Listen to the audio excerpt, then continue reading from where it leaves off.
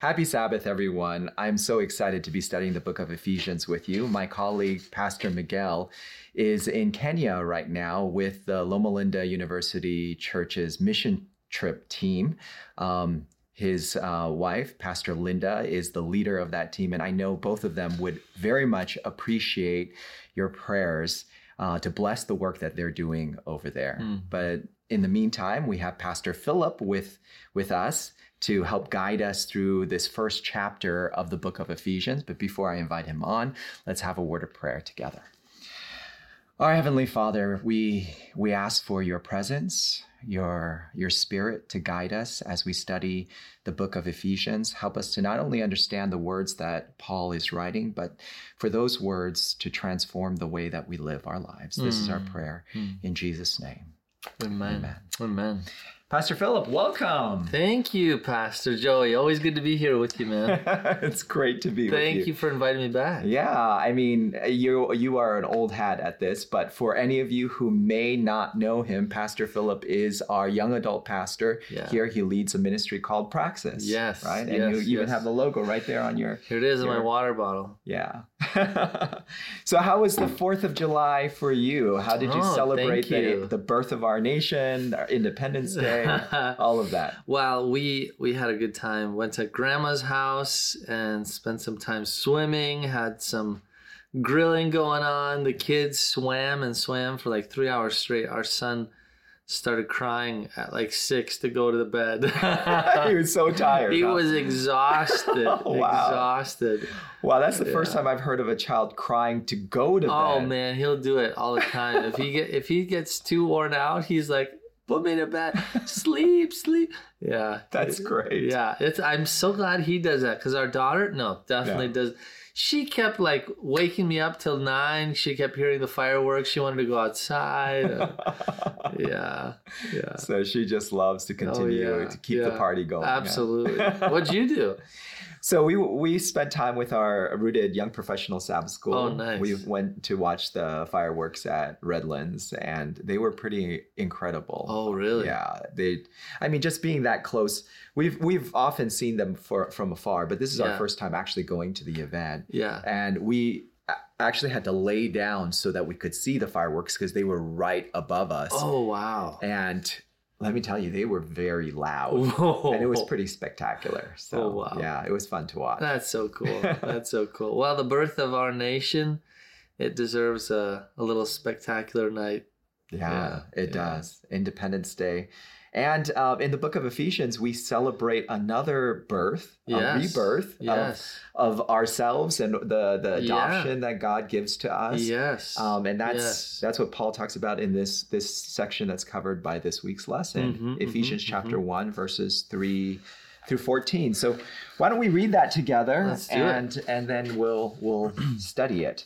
So do you want to get us started? Yeah. Filip, with verses 3 through 10? Let's do it. Verse 3. Praise be to the Lord God and Father of our Lord Jesus Christ, who has blessed us in the heavenly realms with every spiritual blessing in Christ. For he chose us in him before the creation of the world to be holy and blameless in his sight. In love, he predestined us for adoption to sonship through Jesus Christ, in accordance with his pleasure and will, to the praise of his glorious grace, which he has freely given to us, the one he loves. In him we have redemption through his blood and forgiveness of sin, in accordance with the richness of God's grace, that he lavished on us with all wisdom and understanding. He made known to us the mystery of his will, according to his good pleasure, which he purposed in Christ, to be put into effect when the times reach their fulfillment, to bring unity to all things in heaven and on earth in Christ, under Christ. In him we were also chosen, having been predestined according to the plan of him who works out everything in conformity with the purpose of his will, in order that we, who were the first to put our hope in Christ, might be for the praise of his glory. And you also were included in Christ when you heard the word of truth, the gospel of your salvation. When you believed, you were marked in him with a seal, the promised Holy Spirit, who is a deposit guaranteeing our inheritance until the redemption of those who are God's possession, to the praise of his glory. Ooh. Wow. You know, I love how Paul, in the beginning of his letters, he has these blessings or these thanksgivings. Yeah. And in this one, he does both. He has the blessing, and then next we're going to look at the thanksgiving in a following week. But in these blessings, thanksgivings, he sort of outlines the message, or at least gives hints of the message that he's planning to give throughout the letter. And in this one, he starts with this idea of blessing, right? The New International Version that both of us were reading from, it starts with verse 3 with this phrase, "Praise be to God." But literally in the Hebrew, the word is "blessed be God." It's actually the same word that he continues with every spiritual blessing. So this idea of blessing is repeated throughout this first section. Blessed be God, the God and Father of our Lord Jesus Christ, who has blessed us in the heavenly realms with every spiritual blessing in Christ. So that is a key word there. So a lot of scholars talk about how spiritual blessings are not just that they are not concrete, they're abstract, but more that they are blessings given by the Holy Spirit. Ooh, right? Wow. So when you think about the blessings that the Holy Spirit gives, what kinds of things come to mind, and what do you appreciate about the blessings? I mean, I love this topic of the Holy Spirit because so many of us have such a weak attachment. And I shouldn't even say the Holy Spirit, almost depersonizes, it should be to Holy Spirit, right? But we're not used to saying that. Yeah, we don't say to the God or to the Jesus. But to Holy Spirit. I think John 14 is a really beautiful space to kind of think about. There we have Jesus praying a prayer to the Father, and he kind of tells I should say, not just praying a prayer, but speaking to his disciples and telling them, hey, I'm so excited to go. I'm looking forward to that because I'm going to be sending you an advocate. I'm going to be sending you the paraclete, someone who will assist you. Yeah. And that's literally the word, to assist us. And I think that's one of the greatest blessings that most people do not take advantage of as believers, that the Holy Spirit is there and ready to be your partner in life, to be your guide along the way, to help you maneuver through the difficulties and the joys and sorrows of life, that, hey, he is there closer than even Jesus could be. Wow. And yet so neglected. I think that's one of my favorite things, that the Holy Spirit is really there. And I guess I wonder, Joey, why is it that not enough of us recognize his assistance, recognize the presence that he wants to have in our lives? Yeah, it's a good question, because Jesus makes it clear that at this period in Earth's history, the Spirit of the Godhead, they're all involved in our lives, but of the Godhead, the Spirit has central stage in the work of the Godhead here on earth, right? He says, I have to leave so that the Comforter may come. So there is this idea that this stage, and at this point in Earth's history, he is like the most involved. And yet, like you said, we don't always resonate as well with the Spirit. I think there's a few reasons that sometimes we don't recognize his presence or neglect to. I think one of the first is simply, I would almost love to go to John 14 just to spend a little time there, but just to summarize a couple of the concepts. One is first that the world hates him and does not see him. It kind of reminds me of this just basic understanding. To recognize our friendship, I have to see you. I have to, wow, you're here. I'm not just looking past you and everything else around, but recognizing the first thing is to recognize the Spirit is present. The Spirit exists. I see the Spirit. And the second component, I would say, kind of goes to Matthew 5, verse 8. It's in the Beatitudes. There's just this one little simple verse. It's, the pure in heart will see God. Our lack of seeing the Spirit a lot of times is because there's a clouded kind of vision that we live with, and the lack of our own purity. Not to say, hey, I'm here to advocate for perfection, but in many ways I am just advocating for purity of living, purity of thought, purity of just how we interact with each other and God and ourselves, because there's a barrier that almost emerges, not because God is blocking it, but we just simply in our own are distracted. Part of, as John 14 talks about, you're part of the kingdom of this world and not of the heavenly realm. And that kind of puts a barrier between recognizing the blessing of the Spirit and the blessing that he could be in our life, because you can't hear his guidance. You can't hear when he's reminding you of Scripture to guide your decisions. You just can't notice the peace he wants to give you in times of stress. So kind of a two-step process. Recognize he wants to be there. Secondly, there is a part we play in how he interacts with us. But thirdly, kind of where Paul will sit, praise God for his grace too. That covers a multitude of our sin where we were, to give us freedom so that we might interact with the blessing and receive the blessing. Yeah. That's a great point, that sometimes we are blinded by our own cloudiness that we put in because of our different priorities, our sinfulness, our desires sometimes cloud us to what God is doing and how God is moving in our everyday lives. And that really is the Spirit moving. I wonder also if, especially within our Adventist faith tradition, there is some discomfort with the Spirit because of some radical behaviors of some people who were a part of the Adventist faith in the past and then went on to make other movements. And this concern about spiritualism and all of those things makes us a little bit uncomfortable with the moving of the Spirit as well. Right. I mean, I think as Adventists, we're really good at the study of God's Word. I mean, Sabbath school doesn't exist in most denominations like it does in our faith community. I mean, everyone in the entire world studying one topic together and globally, wow, that's huge. And the depth at which we can study it, the teaching that comes out of it, I mean, that's amazing. That is one of our best kind of characteristics. We're a people of study, but a people of intimately knowing the Spirit of God. You're right. We are extremely hesitant because I think a little bit of lack of control emerges, it feels like, that I'm not controlling this. And sometimes we go to maybe negative ways in which we've seen the Spirit abused, you could say, communities that don't resemble ours in many ways, but also that, oh, well, the Spirit of God told me you have to do this and X, Y, and Z. It's like, whoa, wait.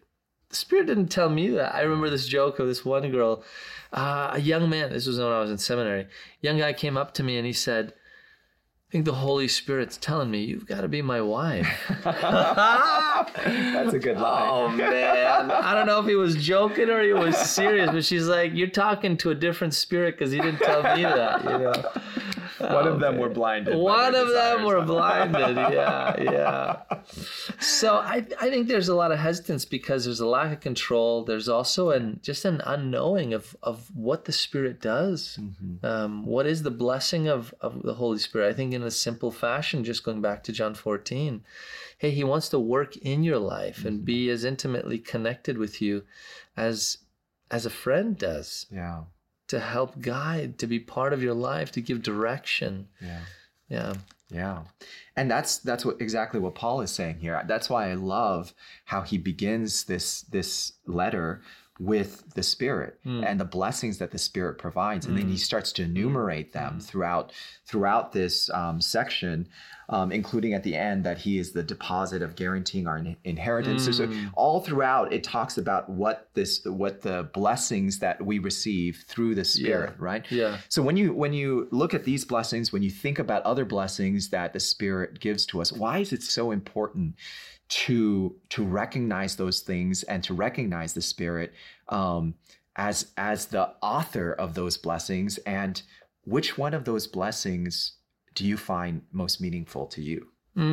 Wow, Joey, good question, brother. I'm going to start putting you on the chopping block here with good questions. I mean, a couple things hit me first, and that is the fact that the Holy Spirit is a person.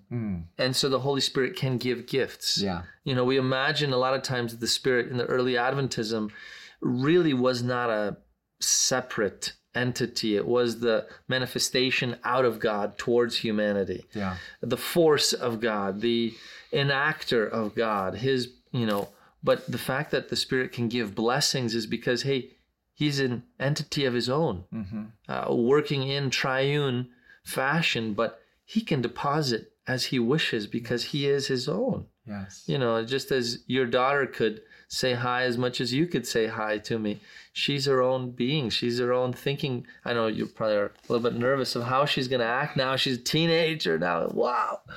But that's the thing. The Spirit gives because the Spirit can move and act in ways that he's recognizing you have need for his blessing in this time. Yeah. So even though the presence of Jesus isn't here, it doesn't mean that God is inactive either.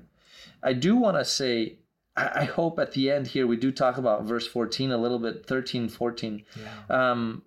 Talking about this mark of God, the mark of the beast, the seal of God. There's something about the Holy Spirit here actually that's pretty significant that I hope we touch on. Mm.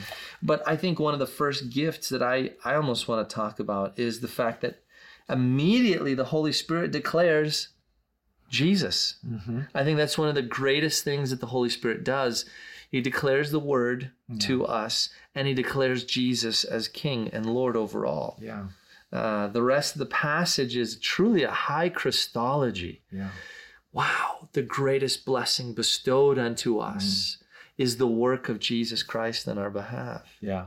That's significant. It is very significant. And I love that, again, about especially how Paul describes this relationship between the triune God. It is not like one, there is no struggle for one to be higher than the other. It's this intimate partnership where the Spirit uplifts the Son and the Son uplifts the Spirit and the Father uplifts the there is this kind of dynamic between them. And you see that here, even though he's talking about these blessings that come from the Spirit, one of the blessings, like you said, that comes from the Spirit is the highlighting of the Son and the role the Son's work plays in our lives and makes us into adopted children, just having the same status as the Son to the Father. It's just a beautiful thing. They keep lifting each other up. Yeah. Keep elevating. Yeah. Yeah. And that gift that you're talking about, why it's important to understand the personhood of the Spirit.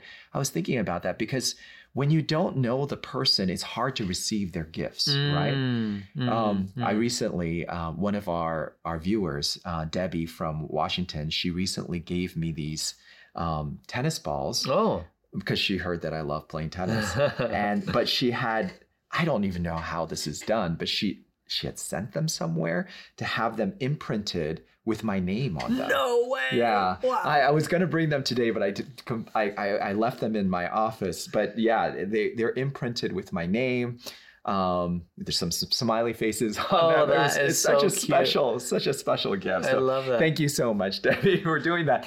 But thinking about that, thinking about receiving a gift, if somebody that I don't know or don't have a relationship with gives me a gift, sometimes it's uncomfortable. Like I don't know where it's coming from. Having met Debbie and knowing Debbie, and she's communicated with us in the past and even gave Pastor Miguel some of his favorite candy in the past. There is a relationship there. Yeah. And so that idea that it is difficult, maybe part of the reason why we have difficulty receiving some of the gifts that we're going to talk about today, especially the last one that you mentioned that we definitely want to get to as far as being a seal of God. Maybe part of the challenge of receiving those gifts is because we have this uncomfortable relationship with the Spirit, and so we don't as fully receive the gifts that He offers to us. I don't know what you think. Oh, that's a great point. I mean, if you don't know someone, you can still be awed by their mercy, but it is definitely personalized when you know who it is. One of our church members was going through a tough season financially, and I happened to have just come upon someone. It isn't just come upon, divine appointment, I should rather say. a gentleman who came to our church literally within the day and said, I have some money. Whenever you hear that at the church, you're like, wait, you have something you want to spend to bless, do this work? Let's do it. Let's make it happen. And I happen to have heard this story from this one church member, a wonderful mom, hardworking, has 3 kids, supporting them by herself. And he said, I have some money. I want to help someone. I put the 2 of them together. And he literally gave her an envelope, but he didn't do it himself. He did it through me. So she never met this man, you know, so she wrote a card for him. She said, please, could you give this to him? He didn't want to be known or anything like that. But how different would it have been if it would have been someone in the church who said, I'd love to have a relationship with you. And along the way, you know, check in on your life and bless you and speak into words of encouragement and hope. I know you're in a tough season. You know, maybe I can be there more intentionally. It would have been a different experience. And not to diminish the fact that this person wanted to do it anonymously, but just how different it would be, as you're saying. Yeah. When someone works in conjunction with acknowledging, this is who I am. I want you to know I care that much for you. It also indicates a level of care on the person who does the giving. Because when it's somehow behind me going in between, they then didn't establish a relationship together. Yeah. But still, a wonderful thing emerged in the end. Yeah, there's definitely a place for those anonymous gifts. Oh, you know, sure. Especially if you don't want the other person to feel like a sense of burden or a sense of responsibility to you. But in this case, with the gifts of the Spirit, it seems like the point isn't just the gifts themselves. The point is the relationship with the Spirit and with the Godhead. And if you look at these blessings, especially the first and the last one, there is definitely a relational element to it, right? For he chose us in him before the creation of the world to be holy and blameless. And so this idea of being chosen. And I don't know if you, Philip, have ever been chosen for something that you really wanted to be chosen for. When I was younger, I was small, and not very fast and not very athletic. So I was often the last one chosen. Oh, Joe. It's okay. It's okay. I've learned to live with that. Joey can beat me in tennis any day, so he's really good. No, but yeah, this idea of not being chosen, and then how special it is to actually be chosen, right? Yeah. My wife chose me, and that's one of the greatest choices Hallelujah. that I've experienced in my life, right? What's a time when you felt like you were chosen or maybe not chosen? Yeah. No, I mean, I agree with you in the idea of not being chosen early on in elementary, playing kickball, and I was the last one. So I really wanted to prove something one day. And I went out there and I kicked the ball as hard as I could, but straight up in the air, and they got me out. So even when you're not chosen and you try and prove something, it isn't always the best. That's how it worked out. But you know, I think the idea here is just that it reminds me similar to the story in the Old Testament where it's like, hey, God chose you before you were created. Yeah. He intimately knows you. I think that is the greater point. It's God chooses because he says, I choose that there would be life here. Yeah. I choose that Philip would exist, that Joey would exist, you who are watching, that you would exist. There's a purpose to your life. Jeremiah 29:11. For I know the plans I have for you, declares the Lord, plans of hope, future, good, blessing. You know, it's the choice on God's part really indicates a level of intimate knowing, a plan for us, a purpose for us, also an incredible love for us. He chooses because he loves. Creation is the birthplace of really the theology of beauty, but also a theology of relationality. God chooses that relationship would happen between nature and humankind, between nature and animal kingdom. I mean, just with God himself, the idea that God walked through the garden, there's this relational element to the Holy Spirit that he wants to know us deeply in that way. Hence why the blessings. Hey, I want to know you. I want you to be part of my life. But I think the greatest one that emerges here for me is just this idea, you are adopted into the same way to sonship. Yeah. Just as Jesus is a son, so you and I are brothers and sisters with Christ. Some people get a little bit unnerved by that. Yeah. What do you mean we're sons and daughters with Christ, you know? Yeah. He is the first son. He is the eldest. He's the firstborn of creation, as you could say, kind of in these human terms of knowing, you know. But it's really a privilege. Yeah. It's a huge privilege to be known as being part of the family of God. Yeah. Oh, for sure. Because, I mean, it's one thing to be chosen by somebody to be on their team for an hour. It's quite another to be chosen to be on somebody's family for eternity, right? That is a completely different choice, and one that is much more significant. And yet God does this. He invites us into his royal family to be a part of his family. And that's when you really take the time to consider the meaning of that, not just the status of being God's children, but also that relational, the value, the love, the care, the compassion, the acceptance, all of that that's wrapped up in that choice. It is so beautiful and so powerful, this idea that God chose us. And sometimes we get hung up on, and I think John McVeigh, the author of this lesson, does a great job in describing this in the Friday's lesson. But sometimes we get hung up on the phrase that he chose us before the creation of the world. In love, he predestined us for adoption. And it's almost like, well, does that mean that we don't have free will? We don't have choice? And that's what we sort of get caught up on. It does seem like for Paul, though, I mean, as much as I can understand another person's intention in mind, but as you read through this passage, it seems pretty clear that Paul is being a lot more emotive than he is being didactic here.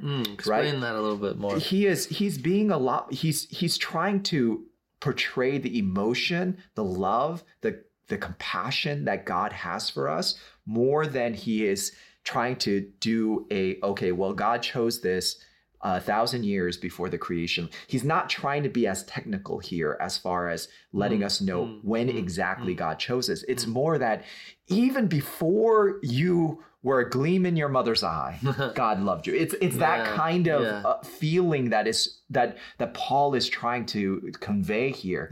So he's not trying to have a debate about whether people have free will or not. That doesn't seem to be Paul's goal here.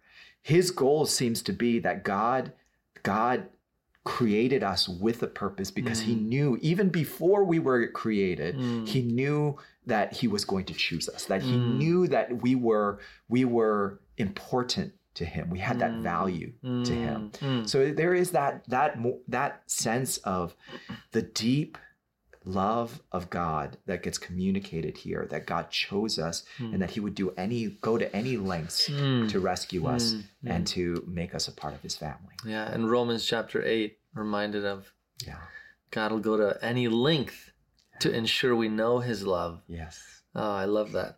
You know, I do want to take one moment just to talk about a high Christology. I think a church that has a high pneumonology, this idea of the Holy Spirit, but also a high Christology as the Spirit points back to Jesus, I think is so important. A church that does not really place Jesus at the center of all, I think will fall into a works-based or a pride-based, like, hey, no, this is what's important.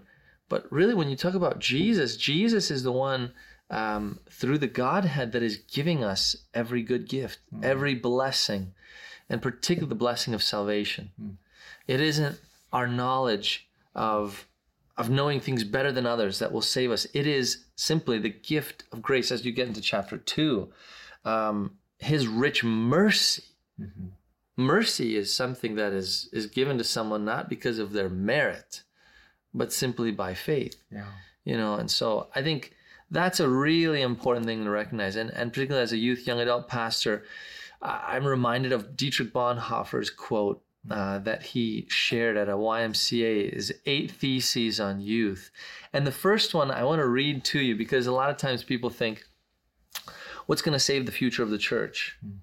It's got to be young people. It's got to be the next generation. Otherwise, we're doomed. We're lost. But one thing, Dietrich Bonhoeffer, German theologian of World War II, he had a high Christology. And this is one of the important things that he brings out. He says, since the days of the youth movement, church youth work has often lacked that element of Christian sobriety that alone might enable it to recognize that the spirit of youth is not the Holy Spirit, and that the future of the church is not youth itself, but rather the Jesus Christ alone. It is the task of youth not to reshape the church, but rather to listen to the Word of God. It is the task of the church not to capture the youth, but to teach and proclaim the Word of God. Wow. When I read that, that just hit me like a ton of bricks. You know, I always want to ensure that I'm caring for the young, but in a way to care for the young is to ensure that they hear the word, yes, that they see Jesus as central to all, and they are caught into this holy rhythm of the Godhead being the foremost importance of their life as well. Yeah. That, I think, is really important. Yeah. And Paul does a great job of starting out with that. Yeah. He's going to get into all kinds of things about family and faith and all kinds of other elements, but he starts off with the highest Christology. It is Jesus Christ and him alone who has brought us in together to be family. It is Jesus Christ who is now, through the redemption of his blood, that's brought forgiveness of sins. It is he repeats the name of Christ over and over in this first chapter. Yes.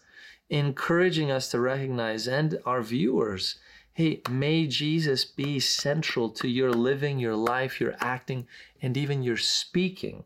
Paul here used the word of Christ, Jesus, Lord, I think probably 10 times. Yes. We're reluctant to ever even talk about Jesus, sometimes even a whole sermon. We have a whole idea of something we want to talk, marriage and family or this. Like, man, may Jesus be the center of your family. May Jesus be the center of your marriage. May, elevating him to the supreme place and position. Yeah, that's very well said, Philip. And it seems clear that Paul does have this high Christology. And what you mean by high Christology, I think, is that Christ is the center of everything. Everything flows from Christ and everything flows to Christ. Yeah. So Christ is the center of the Christian life. And that makes sense because even the name Christian comes from Christ, right? So we are followers of Christ. And when we lose sight of that, we fall into, like you said, the dangers of either antinomianism on one side, where we reject any restraints at all, or on the other side, legalism, where we feel like we can save ourselves by our works. Christ being the center of our Christian walk keeps us from those dangers. Yeah, absolutely. Yeah, and like you said, Paul right here, he talks about that as well. That he says, in him, in Christ, verse 7, we have redemption through his blood, the forgiveness of sins in accordance with the riches of God's grace, right? So it is because of Christ, because of his blood and his sacrifice, that we are able to receive all of this. We've been redeemed in Christ. And I, again, in the lesson, I loved how Dr. McVeigh talks about the blood of Christ and how in Paul, we have this idea of substitutionary atonement, right? Somebody paying for another's sins. But there's never a message that God is paying Satan. Sometimes that imagery has come into our minds that God is paying a debt to Satan, right? But that's not a biblical concept. He makes a great point that came through other means in medieval times. But that concept didn't come through scripture, that God is not paying a debt to Satan because God doesn't owe Satan anything, right? So great point. Yeah, it is a great point, right? Wow. But my question is then who needed to be paid? Did anybody need to be paid?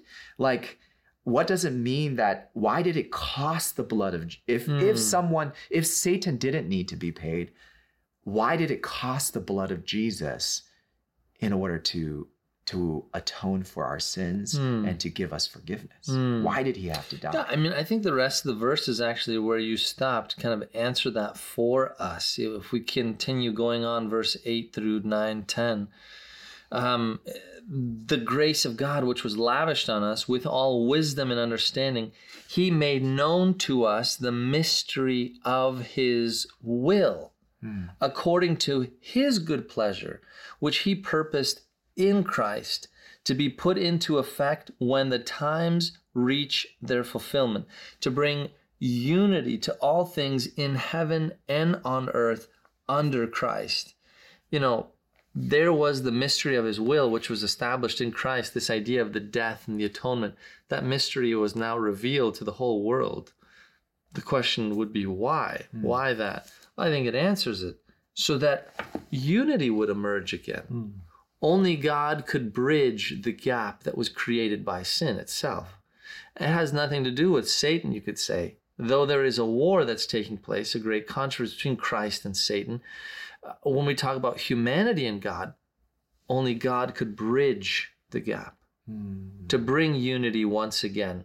Where a divide had occurred, heaven here, humanity here, there's a deep chasm. Again, Matthew 5:8, the pure in heart see God. There's a chasm because of our sin. The reason Christ died is to bring back the bridge. Yeah, that's a great point. So there's a brokenness there, and that Jesus dying on the cross was a way to fix and restore the brokenness that was there. And I think that brings up the point that forgiveness always has a cost, right? If Philip, if I break your phone, I accidentally knock it off the table and it cracks, and you forgive me and say, Joey, it's okay. Yeah, that's all right. That forgiveness that you offered me still has a cost for you, right? Like you're going to have to replace your phone or fix your phone or fix the screen. There's an actual monetary cost of your forgiveness for me. There's always, because something was broken by my act, forgiving that act requires some kind of cost be paid by you, the forgiver. And so... To an atheist or a young adult that's really challenging these ideas, it seems very foreign and almost illogical. Yeah. Like, why in the world would God need to do that? Why couldn't he just, hey, no worry, don't worry about it. Don't worry, Italian, don't worry about it. It's all right. And I think that is a very strange idea for the non-Christian world. The Muslim, God to desecrate his standing in heaven, to come down to be a human, you've got to be crazy. Yeah. But that is the part of the mystery of his will, which he revealed at a certain time in order to bridge humanity and heaven. Yeah. I think that's a concept that, as Ellen White talks about, I believe, we will be studying into eternity. Yeah. Because it is truly a mystery. I don't fully comprehend the significance of how God could do something like that. Yeah. I do think, I agree with you. I think we're going to continue to study this through the ceaseless ages of eternity, like Ellen White says.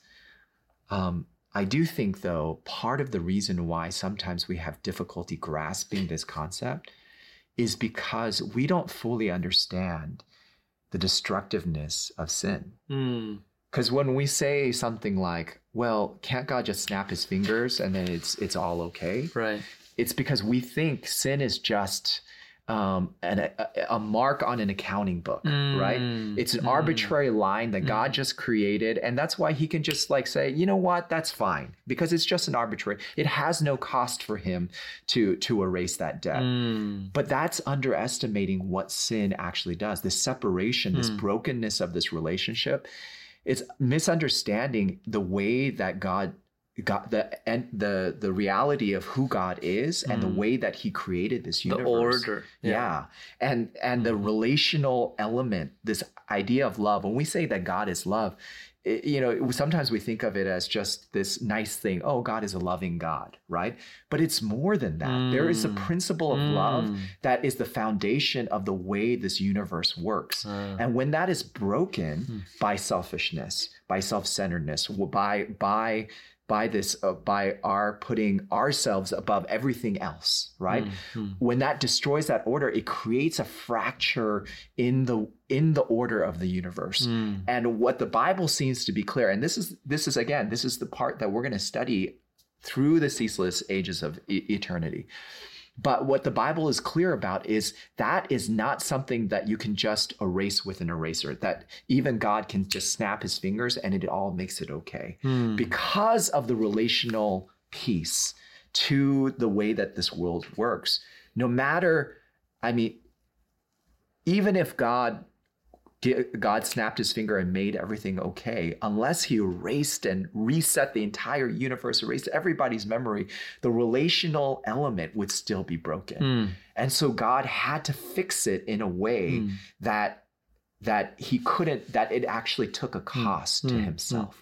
And I would add maybe that you could also make a really good point for the gravity of his law and order held that much that to break it, there would need to be some form of reshaping to mend that itself too. There was an order established in which harmony would exist, and disorder was then caused by a breaking of that. And it really does make each one of us feel the gravity of that when there is some form of punishment. I know that's a hard thing to say, but God's forgiveness is merciful, but its consequences in life are not always taken away. And having to feel the repercussion of my decision to speed, God will forgive me. The state will say, hey, no problem, until you pay that though, and there comes a level where it's like, wow, you're forgiven, but you're still going to have to bear the consequence. I think of the young man I remember meeting and his two sisters I met first. He sped through those country roads there around Berrien Springs, over 100 miles an hour, went straight through a stop sign and killed a family of 3. That's awful. He was forgiven. He was loved back into community, but he had to serve about 10 years in prison. That's painful. 18-year-old till he was 28. So I think the mercy of God is so beautiful. But like you say, there is a cost. The incredible thing is, as the book of John brings out, Christ paid for our death that we deserve. And it wasn't until a long time later I realized he paid for our second death, that eternal death after the resurrection. He paid that there would be no disorder needed in your life anymore, because I brought back everything in harmony because of my great sacrifice. Oof. And that's when it really hits us what the cost was. It reminds us that how destructive sin is, but how great God's love and grace is to cover that sin. But the fact that God's grace is so great doesn't undermine the destructiveness of sin. You have to have both, because if you belittle the sin and say, it's actually not that big of a deal, then God's grace is not that big of a deal to cover it. Right? It's because God's grace is so big that it's able to cover this sin that is such a big deal. Exactly. Right? And costly. And that's especially in the book of Romans. Paul seems to be very clear about that. But even in statements like this in the book of Ephesians, you see that. Later on, we're going to be talking about the grace of God in Ephesians chapter 2, right? But this idea that both the destructiveness of sin, but the greatness of God's grace, and to belittle any one of those two is to belittle the other. Joey, I feel like we can't go to the end of our time here together without just touching on this just for a brief moment. Verse 13, 14, 15. You were also included in Christ when you heard the message of truth, the gospel of your salvation. When you believed, you were marked in him with a seal, the promised Holy Spirit, who is a deposit, a guarantee of the inheritance. As Adventists, we look at this Sabbath as the seal kind of in the last days. And I think sometimes we overlook the fact that Ephesians brings out the fact that, hey, in addition to the Sabbath being an important factor for last day believers, the Holy Spirit is too, as a seal, a mark upon you that you, as it says here, believed the truth. that Jesus is Lord and the author of your salvation. Yeah, that's a great point. Because of the terminology of the terminology of sealing has become so particularized in the Adventist faith, right? Yeah. Especially if you've attended some Revelation seminars in the past sure. and things like that. And Pastor Randy, as we've mentioned before, is going to be diving into the book of Revelation throughout our cameo. I'm very excited because he's doing a fresh take on the book of Revelation and really focusing on the role of Christ as the center of the book of Revelation. But getting back to this passage, that concept of the seal, like you're saying, it's a very common concept throughout the book, throughout the Bible, right? The sealing of the people of God. And it's not always necessarily dealing with end time events. This is the idea that God places his seal on us. Again, Dr. McVeigh does a great job describing the different ways that this term seal is used to describe something's authenticity, to put a mark guaranteeing its payment in the future. And there is both ideas present here, right? This idea that the Holy Spirit seals us is his way of showing us that we are truly his. Yeah. The presence of the Holy Spirit, the presence of him blessing our lives is a guarantee that our salvation is genuine, right? Yes. There's this genuine seal that's pressed on it. But also he uses this idea of guaranteeing, right? It's a deposit. So it's almost like the Holy Spirit is saying, because you know that you've been saved now, that means you're going to be saved in the future as well. Wow. There is a guarantee of something to come. That's incredible. I know a lot of us can be hesitant about that idea, but I think there should be an assurance that when the Spirit of God lives in and through you, hey, you're marked for salvation for eternity. That's an incredible thought. I don't take it for granted either. You know, I say that with the most humility, that when we receive the Spirit of God in us, we can walk with assurance of salvation. And now that isn't always something you can see. The Spirit is in someone. I guess in the sense like, oh, they have the Spirit, but they will have the manifestations of what the Spirit gives, you know, the fruit of the Spirit that will capture later on, you know. So you will see within a person, man, they are walking in accordance with the gift of God that he's given them. Yeah. And it doesn't mean that we're perfect, that we present perfect fruits all the time, right? But that God is developing these character traits, these fruits within us. What does this matter to someone in the church who's a little bit younger? I mean, how does this really make any practical significance to both young people or just even us today? Yeah, that's a good question. I think for me, it's very practical because there is a lot of doubt about identity, especially that we all struggle with, but especially during our younger generations, right? This idea that who am I? Where am I going? What is my purpose? What this passage seems to say is that the Holy Spirit working in your life guarantees your identity. Your identity is not dependent on what you accomplish or even what your potential to accomplish is, right? Which is sometimes how we frame younger generations. They haven't accomplished anything yet, but they have tremendous potential. As if their only value comes from potential. And yet, Paul seems to be very clear that that is not what is our value. Our value comes from our identity as children of God. Oh, hallelujah. And that's something that we have already received before we do anything else. And it is sealed by the presence of the Holy Spirit in our lives. Amen. To mention one thing about potential, I heard one preacher just recently say this at one of Elena's home churches back in Washington. He said, stop talking about potential and start talking about just reaching the call that God has for you. Your call in life may never be to reach your potential. Will one day God ask you, did you reach your potential? Did you reach the mask of everything that you could accomplish in this life? Yeah. Did you fulfill the purpose that God had for your life? Did you listen to his voice? Did you invest in following the leading of the Holy Spirit? That, my friend, is a life well lived. But did you do everything you could have done to reach the max of echelons of accomplishment? Yeah. That doesn't really matter, does it? We somehow reverse the role, you know. But the idea that, hey, you are loved and you are called beloved of Christ without ever accomplishing anything, you never reached the potential, that's because the kingdom flips the world's ideals on its head. Yeah.